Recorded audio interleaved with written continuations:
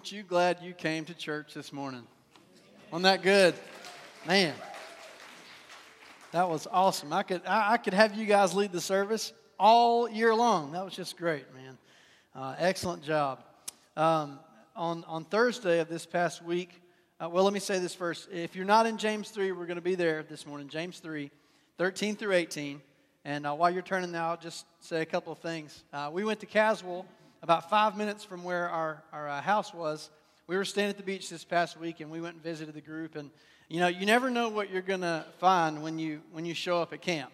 I took 10 or 11 groups to camp, 10 or 11 years straight, whatever it was. And somebody was asking me about some things, and I said, man, I've seen a lot, so things don't surprise me. But I was surprised a little bit when I got there on Thursday. When I got there, what I found was exactly what they have just talked to you about this morning.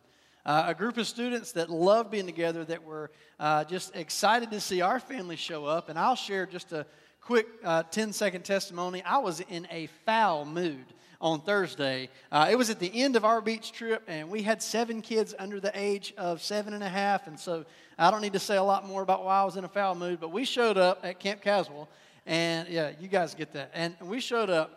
And honest to goodness, man, seeing those students and their receptiveness to our family was like a breath of fresh air. And from that point on, it was like God just filled me up and kind of moved me on. And man, I was just sinking in my own rotten attitude. It was awful, but there you have it. But man, I just want to say I'm so proud of each of you and everything God's doing in your life. I'm proud of Nathan and Jessica and our leaders and those of you who pray for these ministries, our children's and our youth ministries. God is doing some awesome things in these ministries right now. And we're going to see in years to come some fruit show up on some trees, if you know what I mean, that God is just blessing. And so if you have not received a blessing this morning in this place, it's because your ears are stopped up or you've fallen asleep or something. This has been great, man. So I appreciate you guys. And just loved the testimonies. That was good. One final thing to say about that. Jared, where are you? I've never seen anybody look so good in an orange hairnet in my life. Man, you looked great. Man, you showed up in 2 or 3 of those pictures, and I thought that's worth the whole video right there. Jared in an orange hairnet. I'm just kidding. But let's turn in our Bibles to James chapter 3, and we're going to be looking at verses 13 through 18 this morning, and the title of my sermon is Two Kinds of Wisdom. 2 kinds of wisdom. And I was thinking about this question this week. If I could ask God for one thing and one thing only, what would I ask Him for? And I say thing, just generally speaking, not necessarily a material possession, but I want to turn and reciprocate that question in your direction. If you could ask God for one thing and one thing only right now, what would that thing be? There you go. Wisdom, that's a good one. Some of you might say, I'd ask God to get rid of this major health problem I have going on in my life that's recurring. It's causing me stress. Some of you say, I'd love for God to repair a broken marriage right now in my marriage or in my neighbor's or my son or daughter's marriage. Some of you would say, I'd love to live near my kids. I don't get to see them all that often. I don't get to watch them grow up. And some of you say, I'd love to be far away from my kids if I could because I see too much of them. But think about the answer to that question. If you could ask God for one thing, what would that thing be? That's the heart of our text this morning. If you go back to 1 Kings chapter 3 and 4, I went back and read those 2 chapters in preparation for this message. Solomon prayed for one thing. What did Solomon ask for? Wisdom. He asked for wisdom and understanding because God set him over the Israelites, and immediately he knew, I am in over my head. I'm in over my head. Here's what he said. God, I'm just a little child. I don't know how to go out or to come in. Aren't those simple things, going out and coming in? I mean, we see kids do that in our service. They go out and they come in. That's simple. They know how to do that. But faced with the task of leading God's people, he confessed to God, I am ignorant of how to lead this people. I don't have the wisdom, I don't have the knowledge, I don't have the understanding that is required of this task. Would you give that to me? And so his request pleased God, and so God gave him what he asked for. In 1 Kings chapter 4, it says Solomon was the wisest man in the world, and that kings and people of all nations came to hear His wisdom. Can you imagine the world showing up at your doorstep if God gave you this? And people from different tongues and nations and tribes and languages show up to ask you questions and say, can you help me with this problem I'm facing? Well, roughly 1,000 years later, another descendant of Solomon, James, the brother of Jesus, reminds us in James 1:5, if we ask God for His wisdom, He will gladly and abundantly give it to us. Listen to James 1 and verse 5. If any of you lacks wisdom, let him ask God, who gives generously to all without reproach, and it will be given him. Verse 6 goes on to say this, but let him ask in faith with no doubting, for the one who doubts is like a wave of the sea, driven and tossed by the wind. Let me say this, receiving God's wisdom is dependent on our willingness to ask God for it. Hear that again. Receiving God's wisdom is contingent upon your and my willingness to admit to God, I don't have what I need you to fill me up where I lack. Because when you ask for something, here's what it means. You admit to God or someone else that you don't have the thing you need. When you admit that you don't have what you need, it speaks of your awareness of your own inadequacy and your own weakness. So what's the prerequisite to receiving God's wisdom? It's for me to go to God and say, God, I am weak, I am inadequate, I am incapable, I need your help. Lord, I need you, oh, I need you. Every hour, I need you. That's what this text is about. Is where do we go to find God's wisdom? Do we go to the world? Do we go to the patterns of this world? Or like Romans 12 says, where we allow ourselves to be transformed by the renewing of our mind in the Word of God and receive His wisdom? That's the question before us today. What fountain will you drink from? You see, sadly what happens is we go back to this old dirty fountain to drink old dirty wisdom that we think is going to satisfy and care for our issues. And it does not. And we find out it does not, but we go back to that old fountain and we drink from it instead of going to the fountain of living water and life and saying, God, I'm lacking and I need your help. And I pray you would fill me with your wisdom. And James 1:5 says we will receive it. So in this section, what we find is James sets up, if you like the sports metaphor, James throws an alley-oop to himself. You may have seen a video of something where a guy throws a basketball off the backboard, catches it in the air, and slam dunks it. I've done that a few times in my life. No, I've never done that. Ever. But if you want to go away from that, James sets his own trap, and then he springs it. His trap is in verse 13. He says this, who is wise and understanding among you? By his good conduct, let him show his works in the meekness of wisdom. There's a simple question to the church here. James says, who has wisdom? Who has understanding?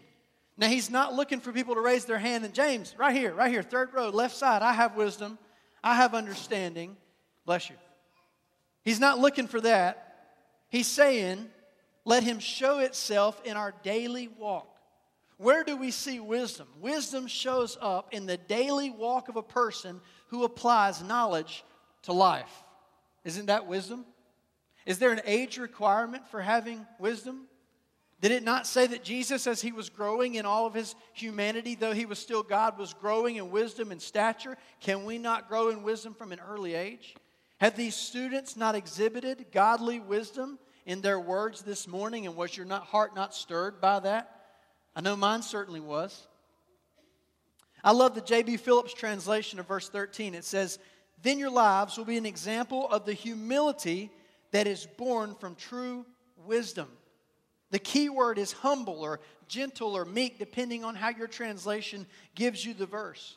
And a big part of getting to the heart of this passage, what is it really saying, is understanding the root of this word, meekness. When I say meekness, you know what many people do? They take the M and they turn it upside down into the word weakness. And they add an A. I know there's no A in meekness. But they turn the M upside down, and meekness to them means weakness. It means effeminacy. It means passivity. It means cowardice. But that's not at all what meekness means. It says that Moses was the meekest man on the earth. Jesus in Matthew 5 elevated meekness to a biblical virtue. He said, "Blessed are the meek, for they will inherit the earth."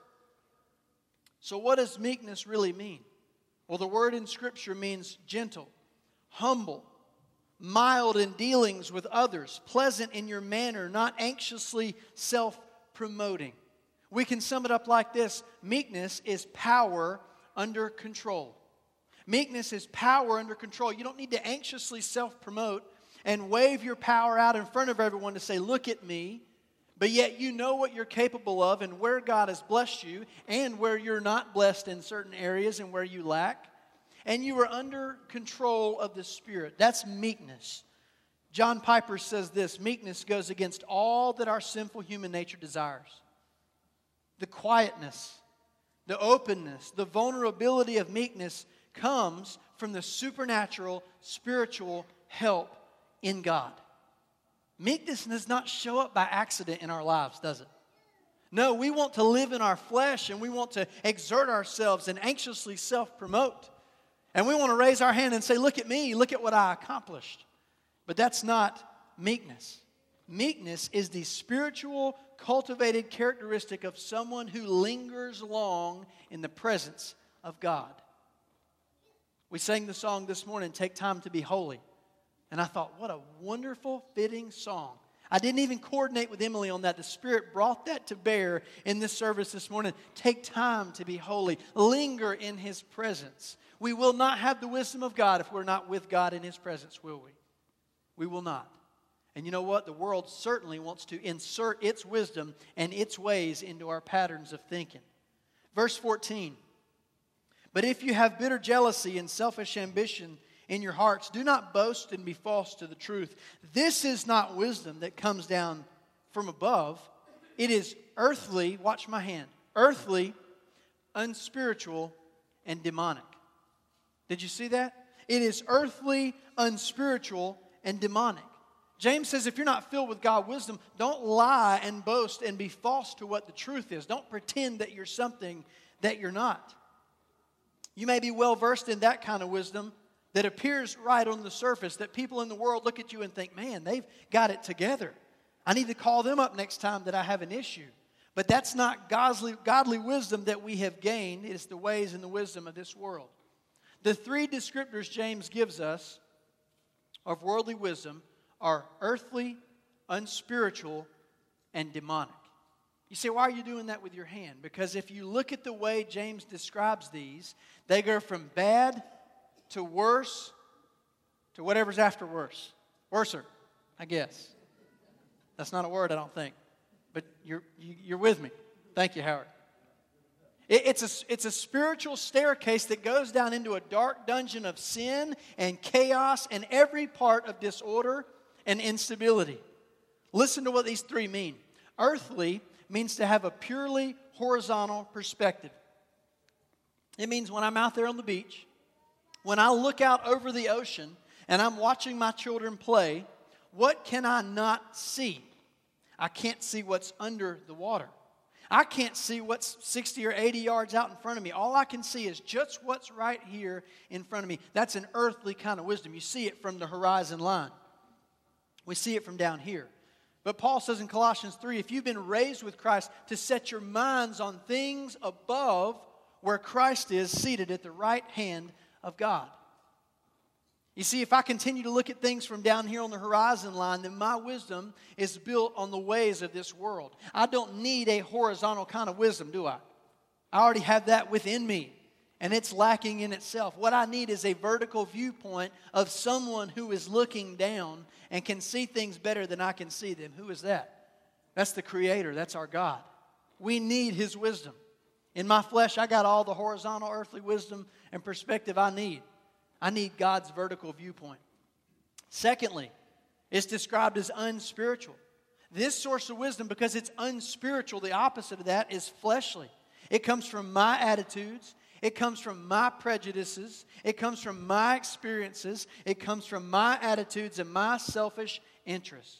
So if I lean on that, what is the result of all of that going to be?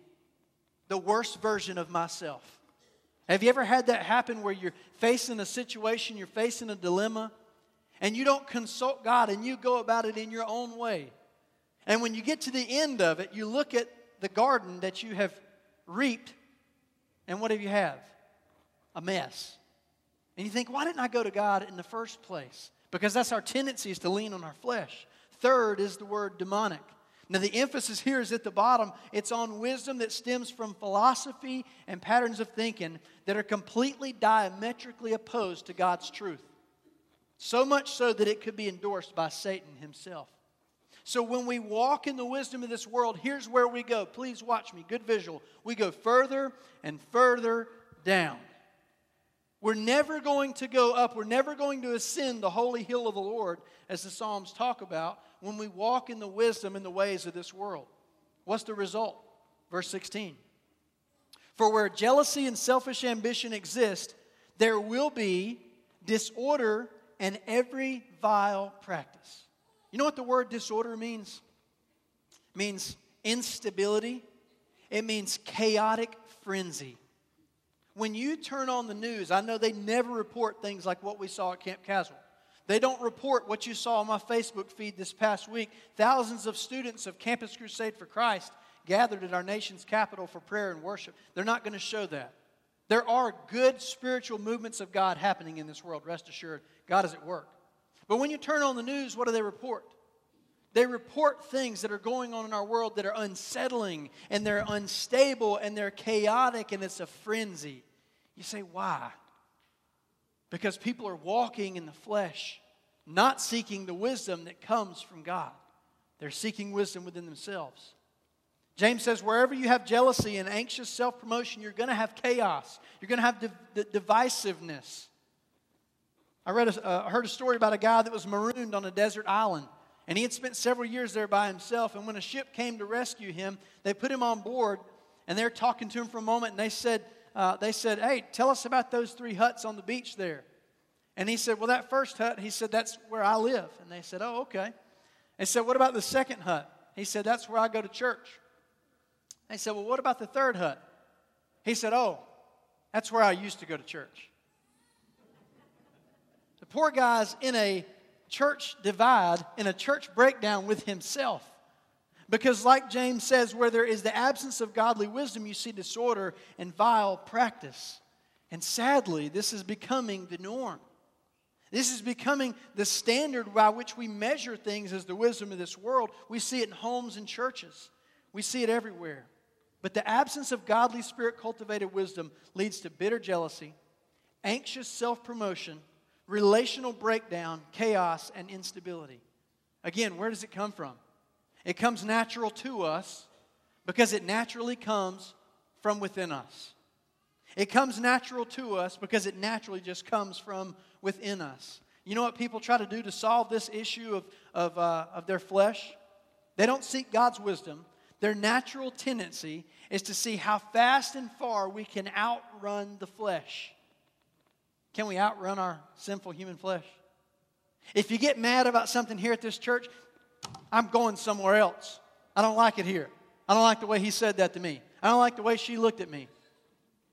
When you go to the next church, do you know what you're going to find down the road? Same thing, right? Because the first moment that a sinful human person walks in these doors, we're not a perfect church. Is this a perfect church? No, it's not. Do we serve a perfect Savior? Yes, we do. Is He sanctifying us in perfection moment by moment as we walk in His presence and we abide in His Word? Yes, He is. We need His wisdom to do that. We have to drink from the right fountain. We can't outrun the flesh. You can try another relationship. Oh, maybe it'll work better next time.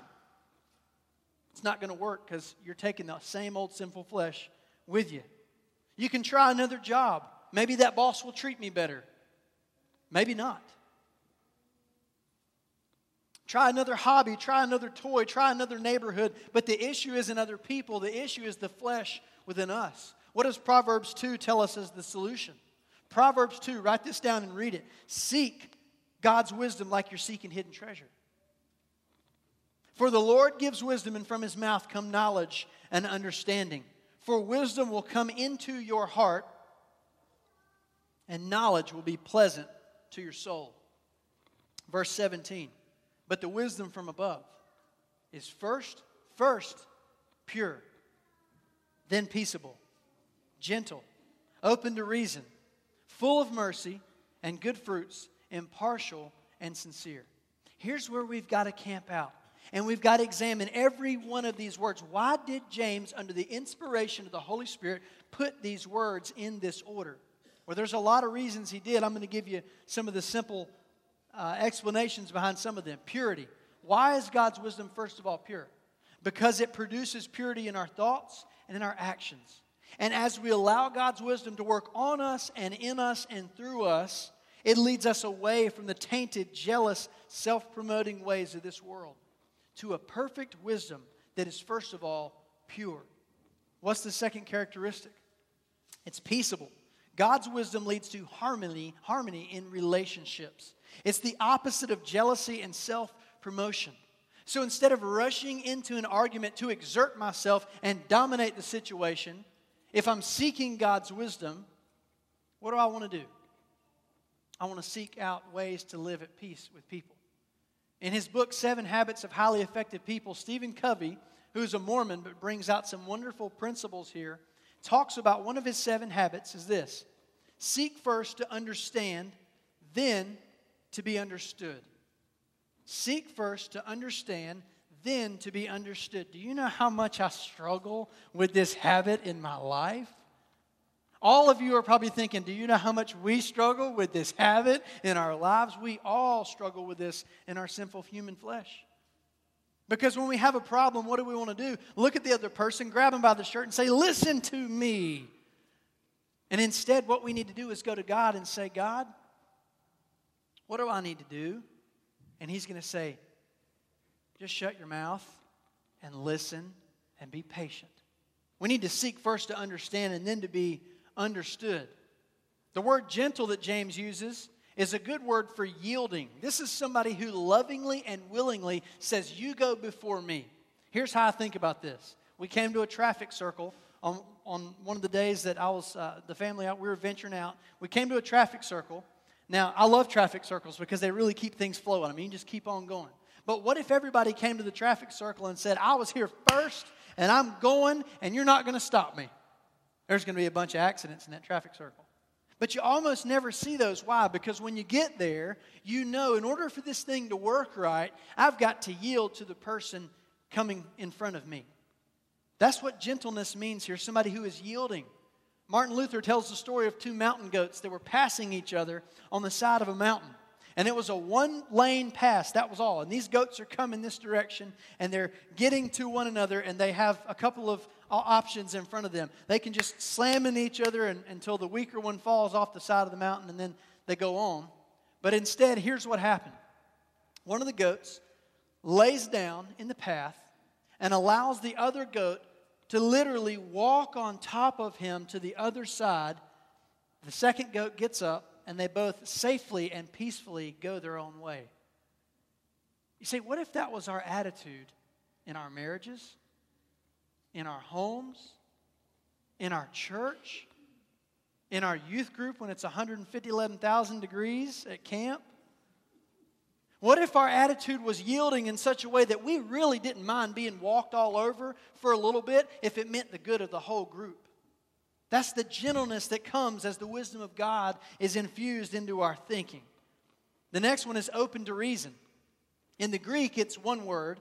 It comes from 2 Greek words that are put together to mean well persuadable. Somebody who is well persuadable. I didn't say easily persuaded. I'm not talking about somebody that's a naive pushover, and every time you challenge them a little bit, I'm sorry, I didn't mean to upset you. I apologize. That's not what James is talking about. James is talking about someone instead who is teachable and flexible and open to new ideas and change. You're open. You're not immediately shutting down the door and saying, we're not going to have that.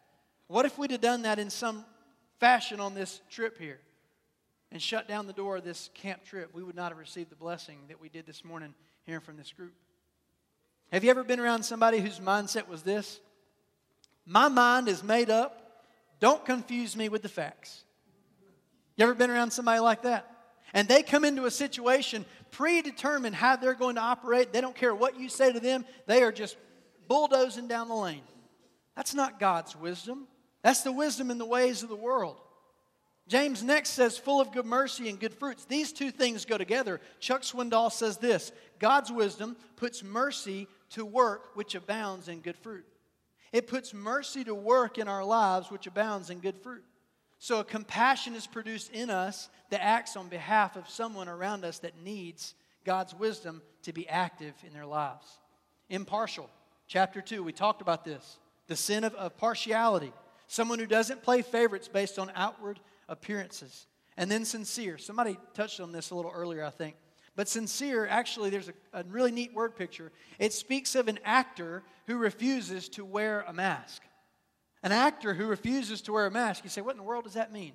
Well, in the plays in the theater in that day, what would happen is 2 or 3 actors would get together to put on a play. And if they had 10 actors and they made a little bit of money, the cut was much smaller. So 2 or 3 actors would get together and they would put on a play. And the way that they changed characters was they would grab a mask and put the mask on and play a part. And they would take the mask off and they put a different mask on and they would play the part. James says God's wisdom helps us to avoid wearing a mask. Instead, it helps us to be who we are all the time, no matter who we're around. We don't wear a mask. So you look at this list and you think, how in the world am I going to accomplish all that? You're not. You don't have to. God's wisdom is not something that we develop on our own. It's spiritually cultivated characteristics of a person that lingers long in the presence of God. I've told you I'm reading the D.L. Moody biography, and with 7 children in the house, I have about 7 pages of reading to my credit from the beach, I think. But I was reading this one section I went back to, and it's where D.L. Moody said this. He was talking about the criticism, the abuse, the mockery he faced, and how he would go home and he would retire to his room and just weep at the mockery that he was undergoing in the press and the word on the street. But here's what Moody said. He said, I've made up my mind to keep sweet in my disposition. I've made up my mind to keep sweet in my disposition. For he said this, I cannot do any good unless I keep sweet. That's God's wisdom. I want to be sweet. I want to be gentle. I want to be yielding. I want to be open to reason. I don't want to be hard to get along with and divisive and have my way or the highway. That's the wisdom of the world. If you read the first part of Moody's life, you know that these qualities were not his. He walked in the flesh like we did. But instead, as the Spirit transformed him little bit by little bit, you could see these differences taking place in the life of D.L. Moody. And people began to talk about it. Verse 18. I like the Phillips translation again. It says, the wise are peacemakers who go on quietly sowing for a harvest of righteousness in other people and themselves. You say, what's the result of walking in the wisdom of God? It is sowing peace in your life and the lives of others. And what do you reap? A harvest of righteousness. All of the characteristics we could sum up in righteousness. And that's what we reap when we sow peace in the lives of others. Some of you probably remember the song. I had to look up the lyrics, but I knew one line of this song. In 1969, a popular song came out by Frank Sinatra. And he sang about doing it his way. He said, I did it my way. Anybody remember that song? I went and read those lyrics because I thought, that's the complete contrast, the complete antithesis to what God is saying that He wants to see in His children, in His Christians. And here's how Frank Sinatra ends this song. For what is a man, and what has he got? If not himself, then he has naught. To say the things he truly feels, and not the words of one who kneels. The record shows I took the blows and did it my way. Is that not the mantra of the culture that we live in? And not just outside these walls, in our sinful human flesh. Since Genesis 3 with the fall, what do we want to look at God and do? We want to shake our little fists in His face and say, God, I want it my way. Well, this ain't Burger King. It's God's way or the world's way. I just wonder sometimes, have we looked around to discover where this has gotten us doing life our way, and do we want to keep doing it this way? I thought of an illustration from my beach trip that I thought perfectly summed up the contrast between God's wisdom and between man's. You remember the text in Isaiah 55 that says, God's ways are higher than our ways, and His thoughts are higher than our thoughts.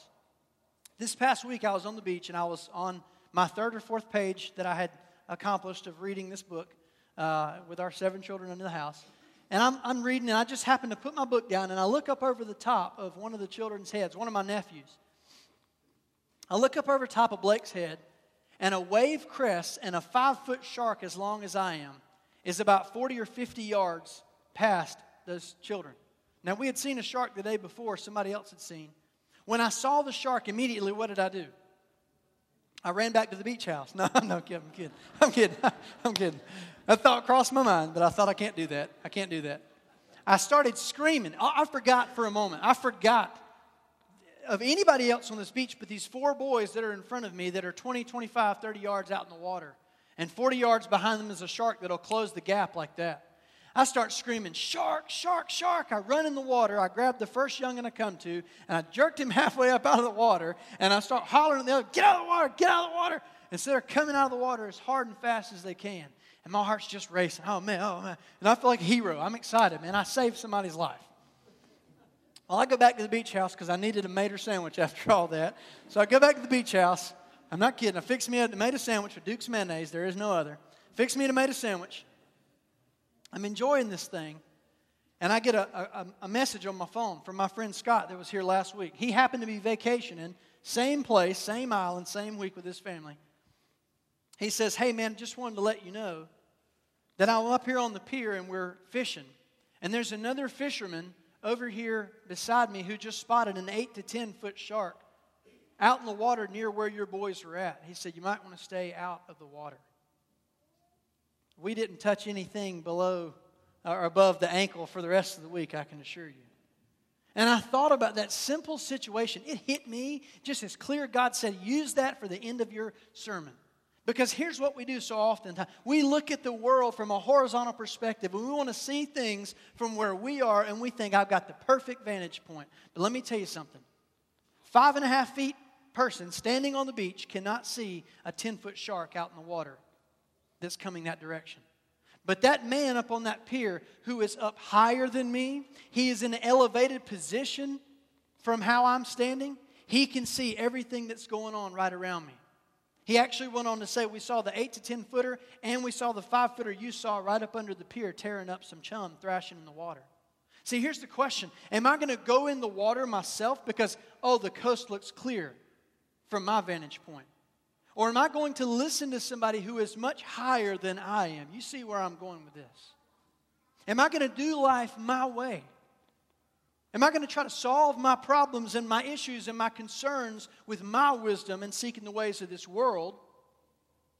Or am I going to quietly, in meekness of wisdom, go before God and say, I really need your help. I don't know what to do. I'm like a child. I can't go in. I can't go out. I need you to give me your wisdom. I started out the sermon by asking you this question. What one thing would you ask God for if He would give it to you this moment? What would you want? Let me ask this question. What one thing do you need from God this moment in your life right now? It's His wisdom. It's His wisdom. There's 2 kinds. God's wisdom and the world's wisdom. Which fountain will you drink from? That's the question before you this morning. So here's how we're going to close the service. Before our time of invitation, I want you to close your eyes and bow your heads. And I want you to think of only one situation in your life. There may be 15. One situation where you need the wisdom of God to help you to know the path you need to be on. And ask Him in the spirit of James 1:5 to give you that wisdom, and ask it right now. Just you and God, do that right now.